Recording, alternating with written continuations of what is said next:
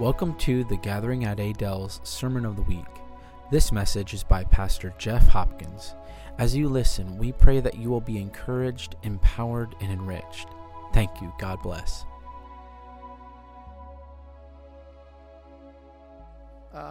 Man, what a great day it is to be together in the Lord. You know, the word says, do not neglect the gathering together of the brethren.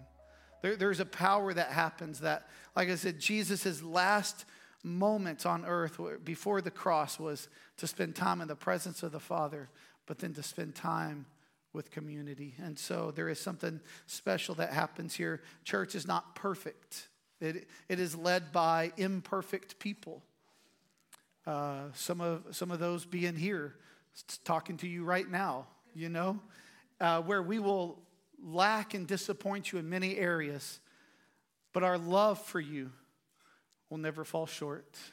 We're going to say things, we're going to disappoint you, but our love for you guys is so great, and so we're glad to have you here. Mandy is our children's pastor. She's going to come up and read the passage today. Ephesians. Are you going to come up or stay down? I don't know. Can y'all hear me? All right. Aren't we so blessed that we get to read this with each other in public? That's such a cool thing, and I don't ever take it lightly that God gives us this gift to share with each other, and we don't have to hide it. So if you get the chance to, memorize it, because it's really, really good. All right, the armor of God. Finally, be strong in the Lord and in the strength of his might. Put on the whole armor of God, that you may be able to stand against the schemes of the devil. For we do not wrestle against flesh and blood, but against the rulers, against authorities, against the cosmic powers over this present darkness, against the spiritual forces of evil in the heavenly places. Therefore, take up the whole armor of God, that you may be able to withstand the evil day, and having done all, to stand firm. Stand therefore, having fastened the belt of truth, and having put on the breastplate of righteousness, and the shoes for your feet, having put on the readiness given by the gospel of peace. In all circumstances, take up the shield of faith, with which you can extinguish all the flames and the flaming darts of the evil one. And take the helmet of salvation and the sword of the Spirit, which is the word of God, praying at all times in the Spirit with all prayer and supplication. That to that end, keep alert with all perseverance, making supplication for all the saints. And also for me, that words may be given to me in the opening my mouth boldly to proclaim the ministry of the gospel, for which I am ambassador in chains, that I may declare it as boldly as I ought to speak. Amen. Amen. Thank you for your word, Father. Thank you that every word in here is true. Thank you that it's for our benefit. Father, may we learn from these words today. May you transform our hearts, our minds, and our lives, our families. Father, we love you in Jesus' name. Amen. It's interesting that in this passage it says that for our war is not against flesh and blood. And right before that, you remember what we talked about last week? Wives and husbands, right? Children and parents, slaves and masters. And he goes through there because why? That could cause a little bit of warring sometimes, or at least in the Hopkins household. There could be some conflicts. And he reminds us that right after all those things, he says, hey, but our war is not against flesh and blood. And so today, the topic is the armor of God, and we're going to get to that, but it kind of takes us a little bit to get there. But the main point today is that one of the most effective weapons the enemy uses is to get Christ followers to believe that spiritual warfare is not real. I know some of you guys are new, and you're probably like, dang, we walked into the weird church, right? It's like, ushers, bring forward the snakes. I'm like, nah. Snakes are at the end of service, all right? You know, come on. But, you know, it's this, you can go, totally joking, all right? Don't walk out right now. But you can go from this idea that it doesn't exist. Like, no, I'll be completely oblivious. That doesn't make sense. But you can actually go to the opposite end in like everything is an evil spirit. Everything, the enemy is against you. It's like, oh, my kids are sick. They're always sick. the enemy has a spirit of infirmity against me. No, she licked the flagpole, all right? Like, it's going to happen. Like, that's, like, my car battery's dead. The enemy is after me. You left the lights on. It's going to happen. You know, like, you went back, you got that second piece of cake, and it's like, spirit of fatness is against me. No, I don't think that's biblical. That was all you, brother. That was all you. No one. I went back for that second piece of cake. The enemy did not have to tempt me on that, you know. But we can go from this, like, where we think, oh, this is so weird church-ish, to where it's like, oh man, here we go. There's a demon behind every bush, and we're going to find it, and we're going to get it out. There's a fine balance on knowing what is against you. But I think the key for us is that it starts off before he even goes into the armor of God. He starts right here. He says, finally be strengthened by the Lord and by his vast strength. Put on the full armor of God so that you can stand against the schemes of the devil. For our struggle is not against those things. For this reason, take up the full armor of God. I think the first thing that we have to do is we have to pay attention. We have to be aware that there is an enemy after us. June 6, 1944, the Allied forces pulled up onto the beaches of Normandy.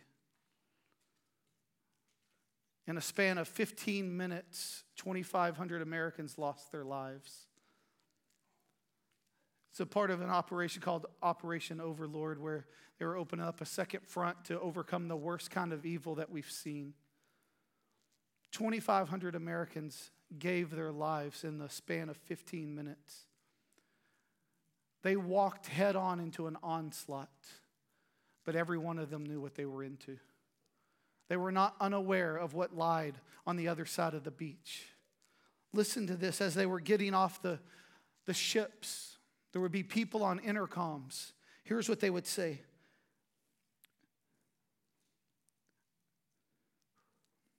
Fight to get your troops ashore. Fight to save your ships. And if you have any strength left, fight to save yourself. We may die on the sands of France, but we will never turn back. This is it. Pick it up, put it on. You've got a one-way ticket, and this is the end of the line. Over and over, they're saying it. That's what Paul's telling us right here. It's this idea that we're walking into an onslaught, and if we're unaware of it, we become a needless casualty of the war. Our families, our marriages, our kids become needless casualties of war because we are unaware that we have an enemy who despises us. We act like we're in the middle of a playground instead of a battleground. There is a war that's been raging on from the beginning of time. Satan, it says, was thrown out of heaven, placed here, and that this is his playground. The Lord has given him room to operate here. And we have to act like this is a battleground and not a playground. We have to be serious. You have an enemy that despises you, that wants nothing more than to see the destruction of you and everything that you hold valuable. One of the most effective weapons the enemy uses is to get Christ followers to believe that spiritual warfare is not real. 3 things that we're going to look at: stay alert, stand firm, and put on the armor of God. John 10:10, I don't think I put it in there. John 10:10 says that the thief comes to only kill, steal, and destroy. And Jesus says, but I have come so that you may have life and may have life abundantly. The enemy only comes to steal, kill, and destroy. We have to be aware of the plans that he has for us. The enemy wants nothing more than to see your downfall. He has been plotting your downfall from the beginning of time. He waits till the most opportune time to inflict the most damage. We can act like It's all over. Like, it's good. Jesus is won. He's overcome the grave, the sin, all of that. Or we can be aware that there's somebody out there, an opposing force, that wants to bring you down. And if you don't believe me, you haven't been paying attention. Just because there's not a demon around every bush, a devil in every bush, doesn't mean that his plans for you isn't to still kill and destroy. This word right here in verse 11, it says, put on the full armor of God so that you can stand against the schemes of the devil. If you have a different version, it might say, and I think I have the words up there, it'll say schemes, the wiles, the deceits, trickery, strategies. This picture, the Greek word is methodia, and it says the picture in that language is that of a wild animal that cunningly stalks and unexpectedly pounces on its prey. That's what Paul wrote. I didn't write that. Paul wrote that and said, the schemes of the devil are this, that he is around like a wild animal. He stalks you and he pounces on you unexpectedly. That's what that word means. He says it again, or it's in 1 Peter 5:8. He says that that Satan roams around what? Like a lion, seeking whom he can devour. What we have to understand is that we are in a battle. It's serious. We have to be aware of it. But we don't have to be afraid of it. Because the key word in 1 Peter 5:8 is not that he's a lion, not that he's going to devour, but he is like a lion. He is not a lion. There's one lion from the tribe of Judah. He overcame sin, death, and the grave. Resurrected, he's seated at the right hand of the Father. He sits and his enemies are a footstool. He's reclining at the table. So we're in a war, but the enemy is like a lion. He is not a lion. We have to be aware that he's out there. There are things that can make themselves seem bigger than they really are. Have you ever encountered a problem and it makes it seem like it's bigger than what it really is, and then you encounter it and you're like, that's really not that bad? It's like a shadow. When you're walking and the shadow's big and you're like, man, something's big back there. It's just a shadow. It's acting like it's bigger than what it really is. And that is the enemy. Even in 2 Corinthians, let me read that passage there. 2 Corinthians 2, 9 and 11.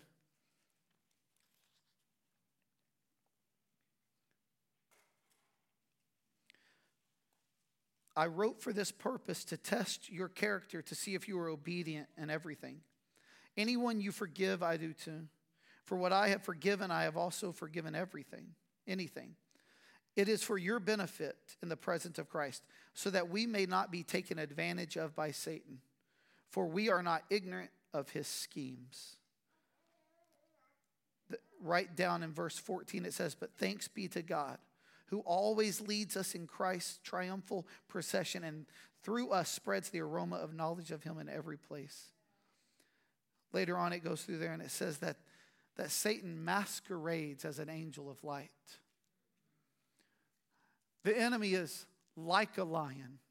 The enemy masquerades like he's light. He's none of those things.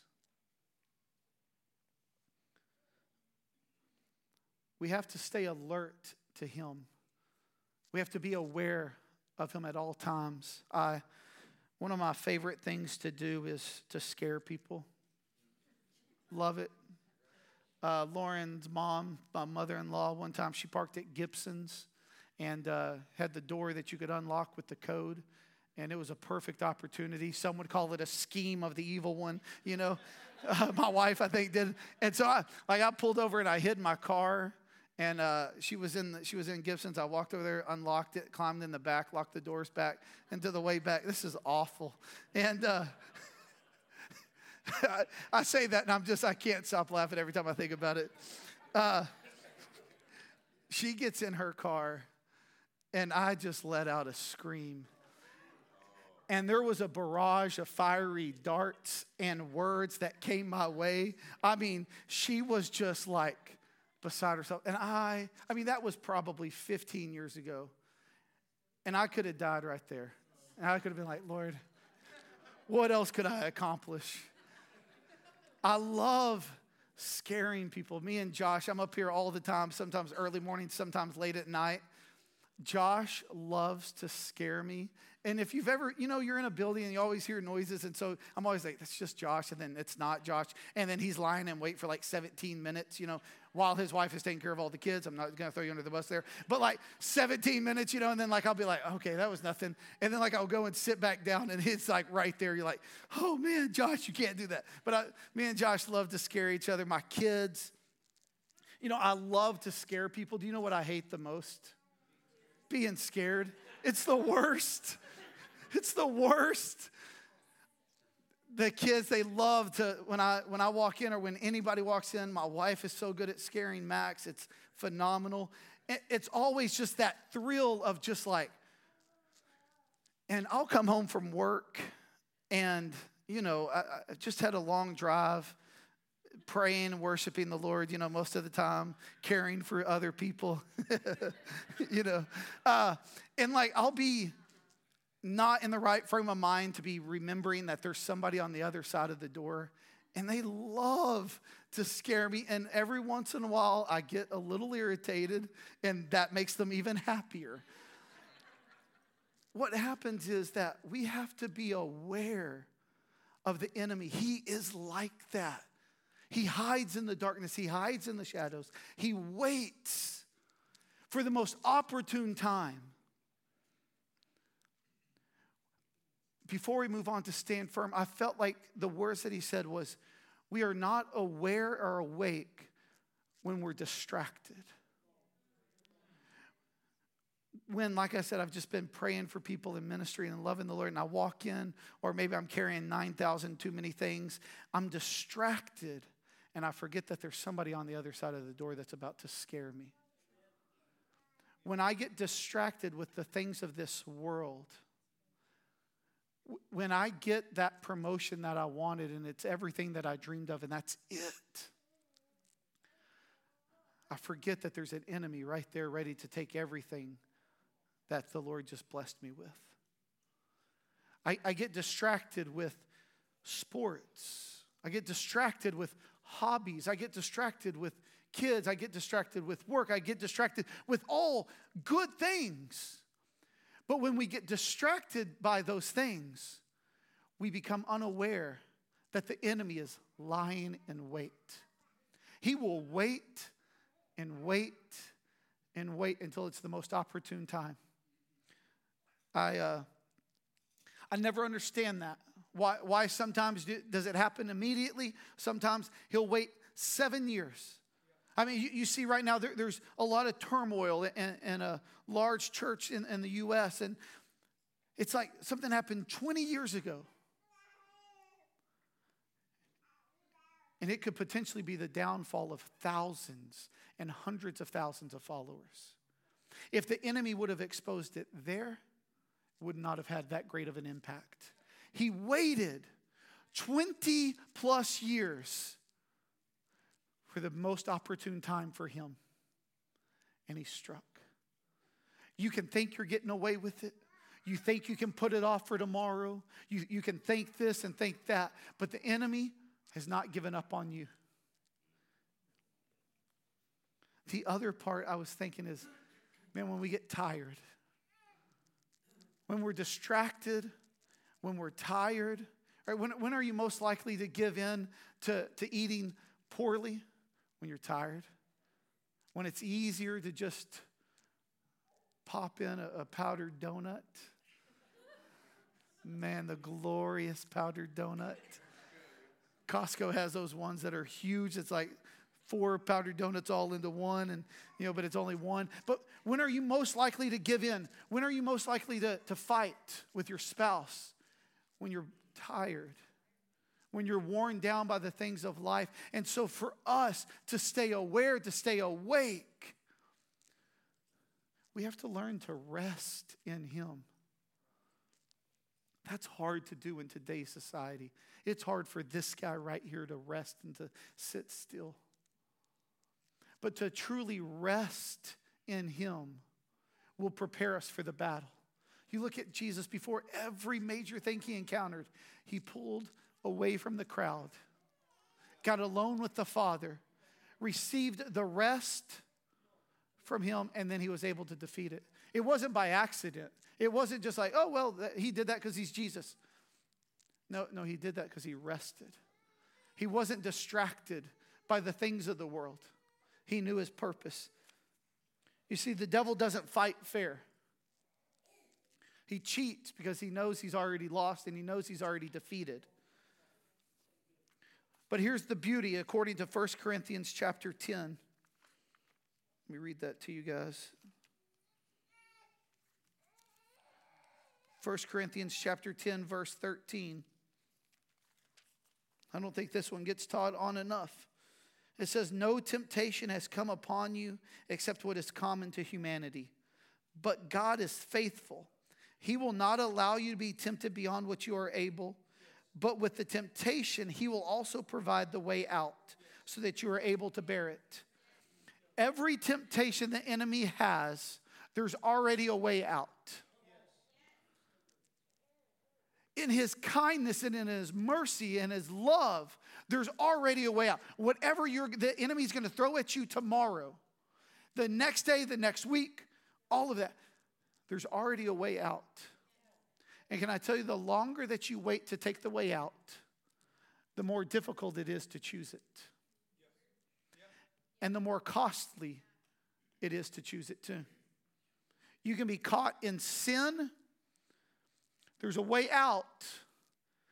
If you wait another day, another week, another year to struggle with that sin, it's harder to get out and it's more costly and it does more damage. But it's still a way out. And it's still freedom and beauty on the other side. But it just can cause more damage to your loved ones.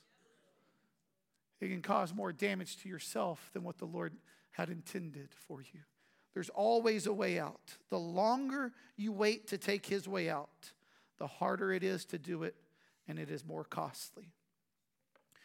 One of the most effective weapons that the enemy uses is to get Christ followers to believe that spiritual warfare is not real. This next one, it says to stand firm. Finally, be strengthened by the Lord and by his vast strength. Put on the full armor of God so that you can stand against the schemes of the devil. For our struggle is not against all of those things. For this reason, take up the full armor of God so that you may be able to resist, to stand, and having prepared everything to take your stand. Verse 14, stand therefore, right? I mean, you don't have to be a biblical scholar to go, I think I'm supposed to stand. Right? I think Paul's saying, might want to stand in this instance. But you have the beauty of this idea that as you walk through Ephesians chapter 2, it says that we are seated with him in heavenly places. Then chapter 4 says that to walk in a manner worthy of the gospel. And then right here in chapter 6, in verses 10 through 14, 4 times it says, stand. Sit, walk, stand. There's a believer that started the house church movement in China, Watchman Nee. He actually wrote a book called Sit, Walk, Stand. And it's this idea that we have to learn what it means to sit with him in heavenly places. We have to learn to walk here on this earth in a manner worthy, and we have to be able to stand so that we can withstand what the enemy has against us. This word stand means to be fully prepared, immovable, and victorious. Right? Like it says, so that you may be able to stand, so that you may be prepared, immovable, and victorious. Like it's written into the language already. Like it's not, I have to stand for my victory. No, the word stand means to be victorious. You don't have to stand. All you got to do is stand, and then that you're being victorious right there. We stand in God's strength and by his might. We don't stand in our abilities and our willpower and our strength and by our might, by our sovereignty. We stand in his, and his alone. We see a lot of this. It's these statements that to declare things. You know, there's a quote from the movie The Help. Y'all probably know, right? You is what? You is smart. You is kind. You is important. And we see a lot of times that we're trying to get believers to declare things over themselves as if to make it true about themselves. Hey, I am this. I am that. I am. The word in James says that you are nothing but like a puff of smoke. If you're not careful, there's a translation in Proverbs that says you are but dust. And if it's one T in the but, so you got to be careful in your translation. Right? We are just dust. We are, come on. Right? We are just a puff of smoke. Like our lives are that. We're not all those things apart from Christ. John 15, Jesus is talking. He's teaching on the vine and the branches. And he goes through there and he says, apart from me, you can do no good thing. I don't like that. Apart from him, we can do no good thing. We cannot be saying these things over us in our own will and our own strength. Yes, we are those things through him, right? We'll say it a lot of times and they leave off the verse. I can do all things. I can do this. I can do that. Right. Through Christ who strengthens me. We shorten it because we want it to be about us. We think that we can do it.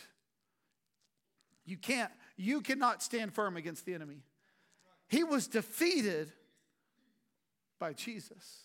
We just get to bask in the glory that is Jesus. That the ground that I take in my personal life, I get. Right? Like my kids, like the job and the money that I earn. They didn't earn it, but they get to bask in the glory of that. Jesus did everything for us. We could do nothing apart from him. Without him, we are frail and we are broken. To stand firm is when we are connected to the vine. Stand firm, the main point from this passage in stand firm is to be connected to the vine. Because through him you can do those things. Let me read just a couple of those verses out of John 15 because it's so valuable to hear those things again. Remain in me, this is in verse 4. Remain in me and I in you. Just as a branch is unable to produce fruit by itself unless it remains on the vine, neither can you unless you remain in me. The one who remains in me and I in him produces much fruit because you can do nothing without me. If anyone does not remain in me, he is thrown aside like a branch and he withers. Ask, as the Father has loved me, I have also loved you. Remain in my love. If you keep my commands, you will remain in my love, just as I have kept my Father's command and remain in his love. The vine and the branches is the key. We have to stand firm by his power, by his might, by his strength. There's this idea of standing is a defensive position where you're able to withstand. You can place yourself in a standing position so that you're able to take on what's coming at you. They teach it in sports. They have like the universal stance, and it works in football, basketball, baseball. It's the ready position. And you get to a point, I'm not going to do that because obviously I'm not athletic. But, you get to the position because you can't be knocked over, you can't be pushed aside, and you're ready to move any direction. So many times when we hear the armor of God, we get excited because we're like, all right, get to fight now. And he says, stay awake and stand firm. Stand firm. But it doesn't mean that we don't fight back. We were in a Bible study this Wednesday night that we have every Wednesday night, starting at 6 p.m., shameless plug. And always cite my sources, and we had a lady kind of share a story that just reminded us of a story of standing. And Linnell was like, man, that sounds just like this. Story from 2 Samuel, verse 11 and 12. It says, after him was Shammah, son of Agi the Haritite. The Philistines had assembled in formation where there was a field full of lentils.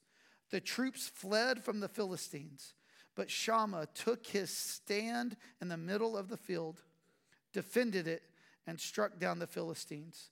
So the Lord brought about a great victory. Before that, there were people that ran off. They were scared. But Shammah, which was one of David's mighty men, stood the ground and said, in this field of lentils, no further. We need to be men and women of God that say, I don't care that everyone else is fleeing. I don't care that everyone else is doubting. But right here, right now, for me and for my family and for the generations that are going to come after me, I'm going to take my stand. We want to go on the offensive, and we want to swing a sword and do something. Peter did it. What did Jesus say? Put it away. Jesus comes back, Revelation 19:12 says that Jesus is coming back, and it's going to be a glorious day. And it says that he's coming in on the clouds, and he has the sword. But where's the sword? It's in his mouth. He's not swinging a sword. Because the sword is the word of God. There's that passage in Exodus chapter 14, verse 14. And it says, the Lord will fight the battle for you. All you need to do is to be still or to be quiet. That word be quiet means to be speechless, silent, dumb, no jokes there, and deaf. To be quiet, to be still. In the middle of the battle means to be speechless, silent, deaf, and dumb. That doesn't sound that fun, does it? This past week, Friday night, we were at a basketball game, which things can get a little intense and heated. And not by me, I sit there quietly. And it was a pretty intense game. Lord, forgive me. A pretty intense game, and this lady walks by and just, she wasn't talking to me and Lauren, but she happened to say it right in front of me and Lauren. And, all our fans, and she's like, great kids, and then just kept walking. And I was like, oh, man, okay. Everyone else is like, what just happened? I'm like, man, what did she say? To let the Lord fight the battle means to be speechless, silent, deaf, and dumb. That's incredibly difficult. Where we want to defend ourselves, if you want the full real story, talk to me after service. I didn't say anything in return, but I could have. But we want to defend ourselves. We want to justify ourselves. We want to make sure that everyone's heard our side of the story. But the battle has already been fought and won. Our only response is to stand and let him do the fighting for us. There's an old show called Hogan's Heroes. There's a guy on there, Colonel Schultz, and he's always going, I know nothing, I see nothing. That's how we need to be. To be quiet, to be still is to say, I know nothing, I see nothing. I'm going to stand where the Lord has called me to stand. It appears as weakness, but weakness is our advantage because weakness draws us to a more dependence on him. Standing still, being speechless, quiet, deaf, and dumb can look like weakness, but weakness increases our dependence on him. We are to stand firm. The battle is worth it. The cost of defeat is too great. Stand firm.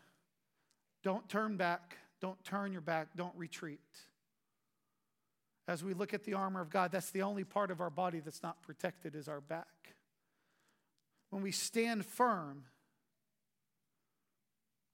we're protected. When we retreat, when we give in to sin, because what is giving in to sin? That's retreating from the battle. You turn and run. Maybe there is a second piece of cake. Maybe you are tempted by it. To indulge in that extra piece of cake is to turn your back on the fight that the Lord has for you. We have to stand firm. The battle is too great. The cost is too great. One of the most effective weapons that the enemy uses is to get Christ followers to believe that spiritual warfare is not real. When we look at this, you look at the attacks that the enemy has, right? Stay alert to his attacks. Stand firm in his attacks. His attacks always boil down to a few things. One, he's always challenging our identity. He's always twisting Scripture. And he always offers costly shortcuts to God's plan. Everything that we look at in the armor of God, he says, put on the armor of God. It's always things to combat the enemy's attacks of challenging our identity, of twisting Scripture, and costly shortcuts to God's plan for you. The first one, as we look in, and honestly, most of it was stay alert, stand firm.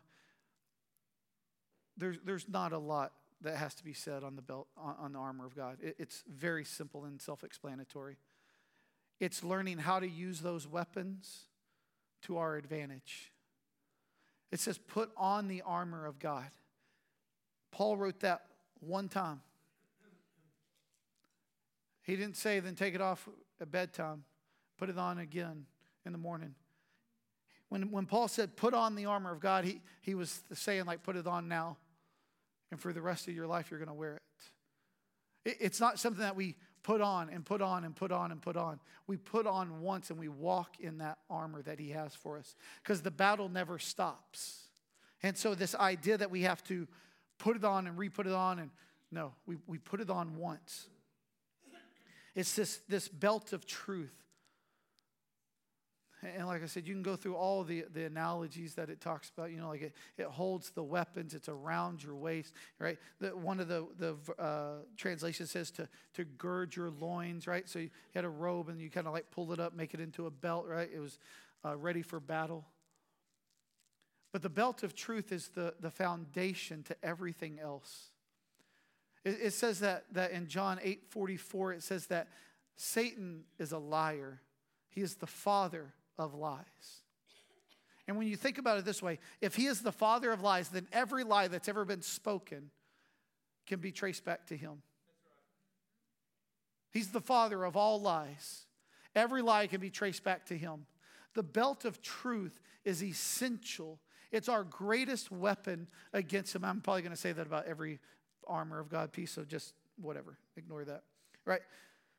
It's our greatest weapon because right before that in John 8:32 it says that the truth shall set you free. Because the enemy is going to attack you and to challenge your identity. He's going to say that how can you call yourself the righteousness of God, even though it does in 2 Corinthians 5:21.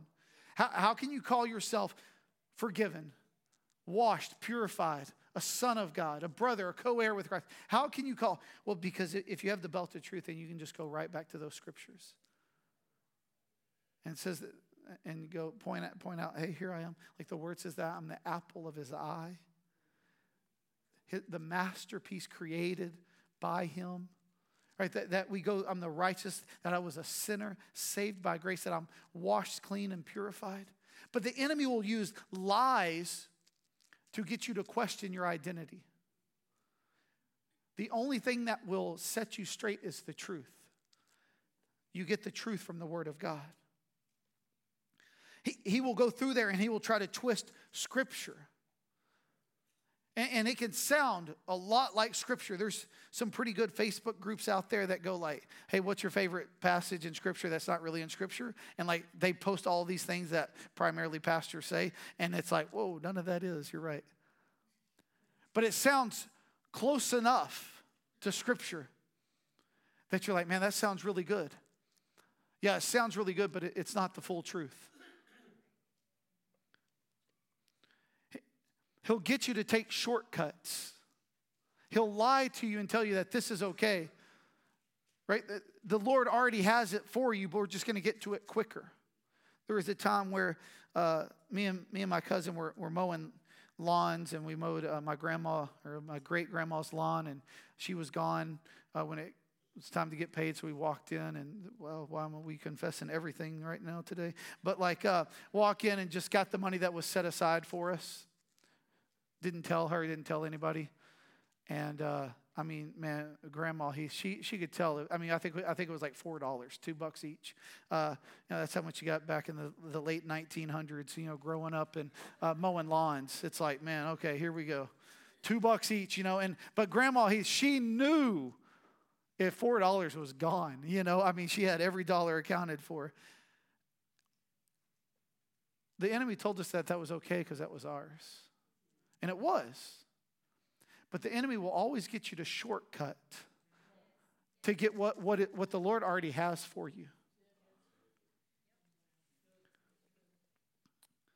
Same thing can be done, intimacy in a marriage. It can happen the way that God intended it, or you can shortcut that. And I don't think I have to say all the ways how. Right? You can shortcut intimacy. And you're cheating yourself. And the enemy will tell you it's okay. Second one, breastplate of righteousness. It protects our hearts.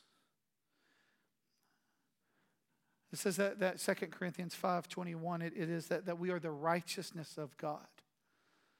To put on the breastplate of righteousness means that I'm going to guard my heart from the attacks of the enemy. I'm not going to allow the enemy to speak to my heart and say that I'm not wanted. You can go through a lot in life. Rejection is something, once again, confessing lots of things today, right? Like rejection is something that I always have dealt with. And so the breastplate of righteousness is like the enemy's always trying to get me to question my value and my worth. The breastplate of righteousness tells me that I'm the righteousness of God, that I'm wanted by Him. You see that we are free from the power, the pleasure, and the punishment of sin. To strap on the breastplate of righteousness means to walk with that in our mind, that we are free from the pleasure, the pain, or the power, the pleasure, and the punishment of sin. Right? We are called to righteousness. Righteousness is right living. It's not a list of rules and do's and don'ts, but it's pursuing Him. And as you pursue Him and as you follow after Him, there's no error in Him. The shoes of the gospel of peace. The gospel of peace is our sure-footedness to stand against the enemy. I love good shoes, Man, the shoes of the gospel of peace. What happens is if we don't have the gospel of peace, if another gospel is preached to you, you see, the gospel of peace is one that we have peace with Him through the blood of Jesus Christ. But there are other gospels being taught out there. The gospel of peace that's why He says make it your shoes, because it's our sure-footedness to go where He's called us to go. Y'all ever been to like the carnivals and they have like the weird like house of maze and like it has all the mirrors and the floor moves and shakes? You know how hard it is to make it through there when you're on uneven ground and it shakes and it moves. And that's what happens. We go about this life and it feels like just about the time we get sure-footed, the enemy shakes it. The gospel of peace. And right, so he gets us to begin to twist Scripture like, did God forgive you of that? Yeah, but then you did it again, and then you did it again, and you did it again. Does He keep forgiving you? Because He continues to twist the Scripture. We'll try to a shortcut to the gospel of peace without actually going through the maturing process. The shield of faith is the belief that God is able to do what He said He would do. Right? It says that the shield of faith to extinguish the fiery darts of the enemy. The fiery darts of the enemy are doubts about who God says he is. The shield of faith says, I know who God is, and I know that he is able to do what he said he can do. It's not a faith in us, but it's a faith in him, where there's no doubt and there's no worry. You see that the enemy, in the very beginning, the serpent did not tempt Eve with sin. He tempted her with doubt. Did God really say? He twisted it again. He got her to doubt the goodness and the faithfulness of God. Oh, no. If you eat of that, he said you're going to die, but really you're going to become like him. Our shield of faith keeps our God for who he really is so that we can see him rightly. Where the enemy will always try to diminish. Oh, you're doing so good in finances. Oh, here's an unexpected bill. Just got that this week from like 13 years ago. It's like, 13 years ago? I don't even know what I did last year. What are you talking about? And it's like, oh, wait a minute. Am I going to doubt that the Lord is good and faithful? Am I going to doubt that he has a plan and a purpose for me? No way. The battle is too big. The cost is too great to turn back. The helmet of salvation. Most of the battle is fought right between your ears. And most of the time, all he has to do is whisper one time, and then you'll do the rest of the fighting. You know? All he has to do is just do that one whisper of doubt. And you'll run with it for the next 3 years. Doubting your salvation, doubting your standing with Christ. Doubting whether you're loved, doubting your identity. Doubting if the word is true. Well, man, is the word really true? Because look at all the contradictions that are just in the Gospels, the people that were with Jesus, right? The battle is in our mind, and so that's why the helmet of salvation is there to protect our mind. We have to be sure that we're saved. We have to surrender those thoughts to him. That's why it says that we are transformed by what? By the renewing of our mind. 2 more, sword of the Spirit, which is the word of God. And you're like, all right, here we go. We get to swing that sword now. Jesus, when he was tempted after 40 days of fasting, he was tempted in 3 ways, and in three times he just quoted back the word of God. He could have done a lot of other things. I'm like, why didn't he just push him off the ledge? You know, like, oh, hey, look over there. You know, like, nope. But he used the word of God. Sorry, that was probably more kid-friendly there. I got lots of kids, so there's always lots of kid examples. But, you know, like, he used the word of God. But we all want to swing the sword of the Spirit, but yet where is our devotion to it? What if the Lord would just reveal to us the size of the sword of our spirit, our sword of the Spirit, based on the number of minutes spent in it? Man, would that be convicting? You got the enemy coming at you, and you're like, little old-timer pocket knife? Like, what happened here? I thought this was the sword of the Spirit. But honestly, that's probably more accurate than what I really intended that to be. Because when the enemy comes at you and you've got nothing of the word of God in you, what do you got? If you spent time with him, you're in his word, you're a lover of the word, you memorize it. When he comes at you, you don't have to be like, oh, just wait a second. Devil, in Isaiah 49:26. No, it's like, let me look this up. Let me Google this real fast. It flows out of you as you talk. The last one so many times gets left off of the armor of God. It's the most important. It's prayer. I mean, it's the most important weapon that we have. There's this guy, Leonard Ravenhill, an old pastor. And he said, no man is greater than his prayer life. How about this? A sinning man will stop praying, and a praying man will stop sinning. That'll convict you right there, won't it? A sinning man will stop praying, and a praying man will stop sinning. Prayer is the most valuable weapon we can have, but how many times do we fall short of actually using it? If we want a healing service, we'll pack the doors, man. We'll have to blow off the doors, do an add-on. If we want to talk about how to build wealth in the kingdom of God, we'll have to have multiple services. If we want a prophetic night, it'll just have to be multiple nights. Want a prayer night, we can meet in that closet over there. That's how many people show up.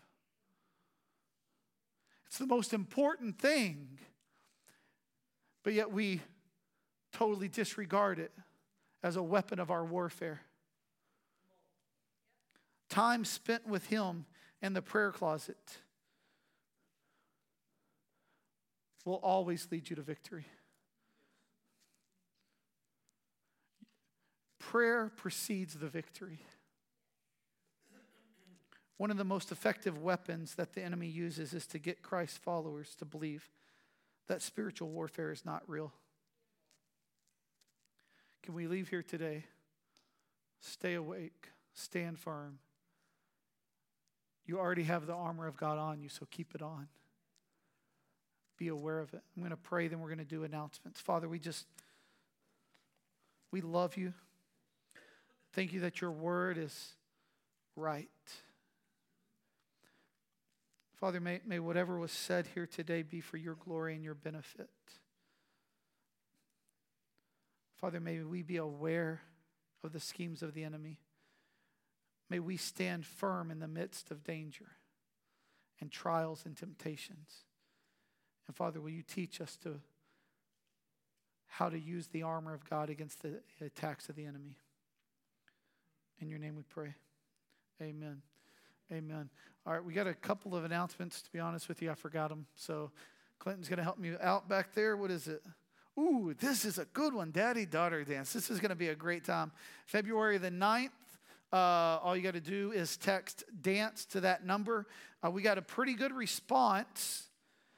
But then I send out another text that says, now it's time to RSVP. Tell me your name and your daughter's names. We had 25 guys.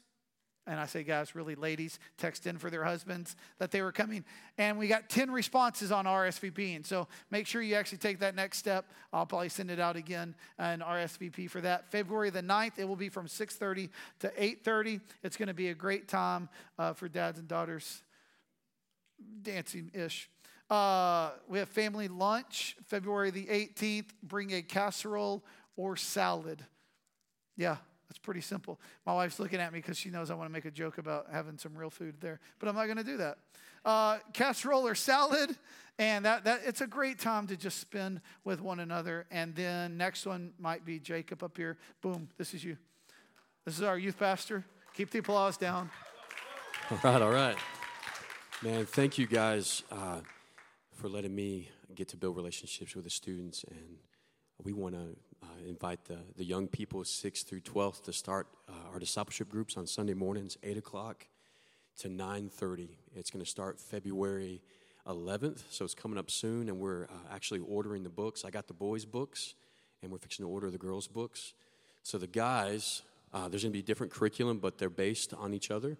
The guys are doing Every Man a Warrior, and it really goes right in line with what you're talking about, brother. Raise your hand if you want to be a lukewarm Christian. Anybody? Raise your hand if you want to stay immature. Anybody? But it's when we don't live out what we've been called to daily that we stay in a place of immaturity, right? And we want to see young people not just rally around and have fun together, but actually grow deep roots and know who they are in Christ. And so this is one way we're inviting young people to come and go get those deep roots. So it's going to start, like I said, 8 a.m., February 11th, and we're going to order the book soon. Now, if you want to, young ladies are going to have a ladies group. Guys will be with me in a guys group. If you're interested, please come sign up. Right outside those doors to the right, there's a sign-up sheet, and we need to get those books ordered. So please come up today if you're interested. Even if you're not sure, but you want to find out more, sign up on there. I'll reach out to you and talk with you more about it. So Cultivating Holy Beauty for the ladies, and Every Man a Warrior for the guys. It's going to be really good. And the next slide.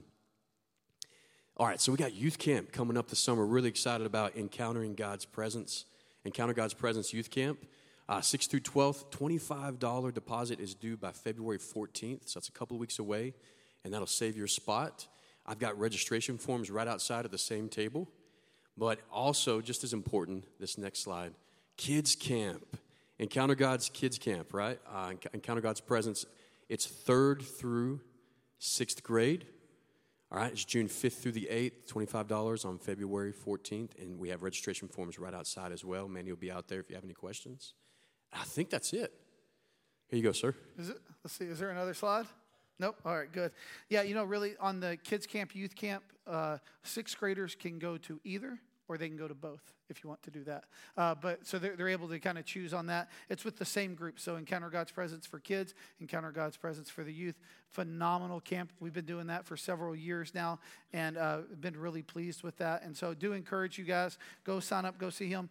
I promise you, if you're thinking, man, young people signing up for the disciple classes, my son, my oldest son, 21, Noah, he's 21. He just went through the first book with Jacob. Phenomenal. I mean, everything that you're like, man, I wish the church would do more of this. We're doing it. He's doing it right here. Everything that you've wanted, discipleship for your young people, man, this guy is perfect for that. So please go there and sign up, do that. Now I say you are dismissed. Go get your kids and whatever. Get my kids too if you see them running around.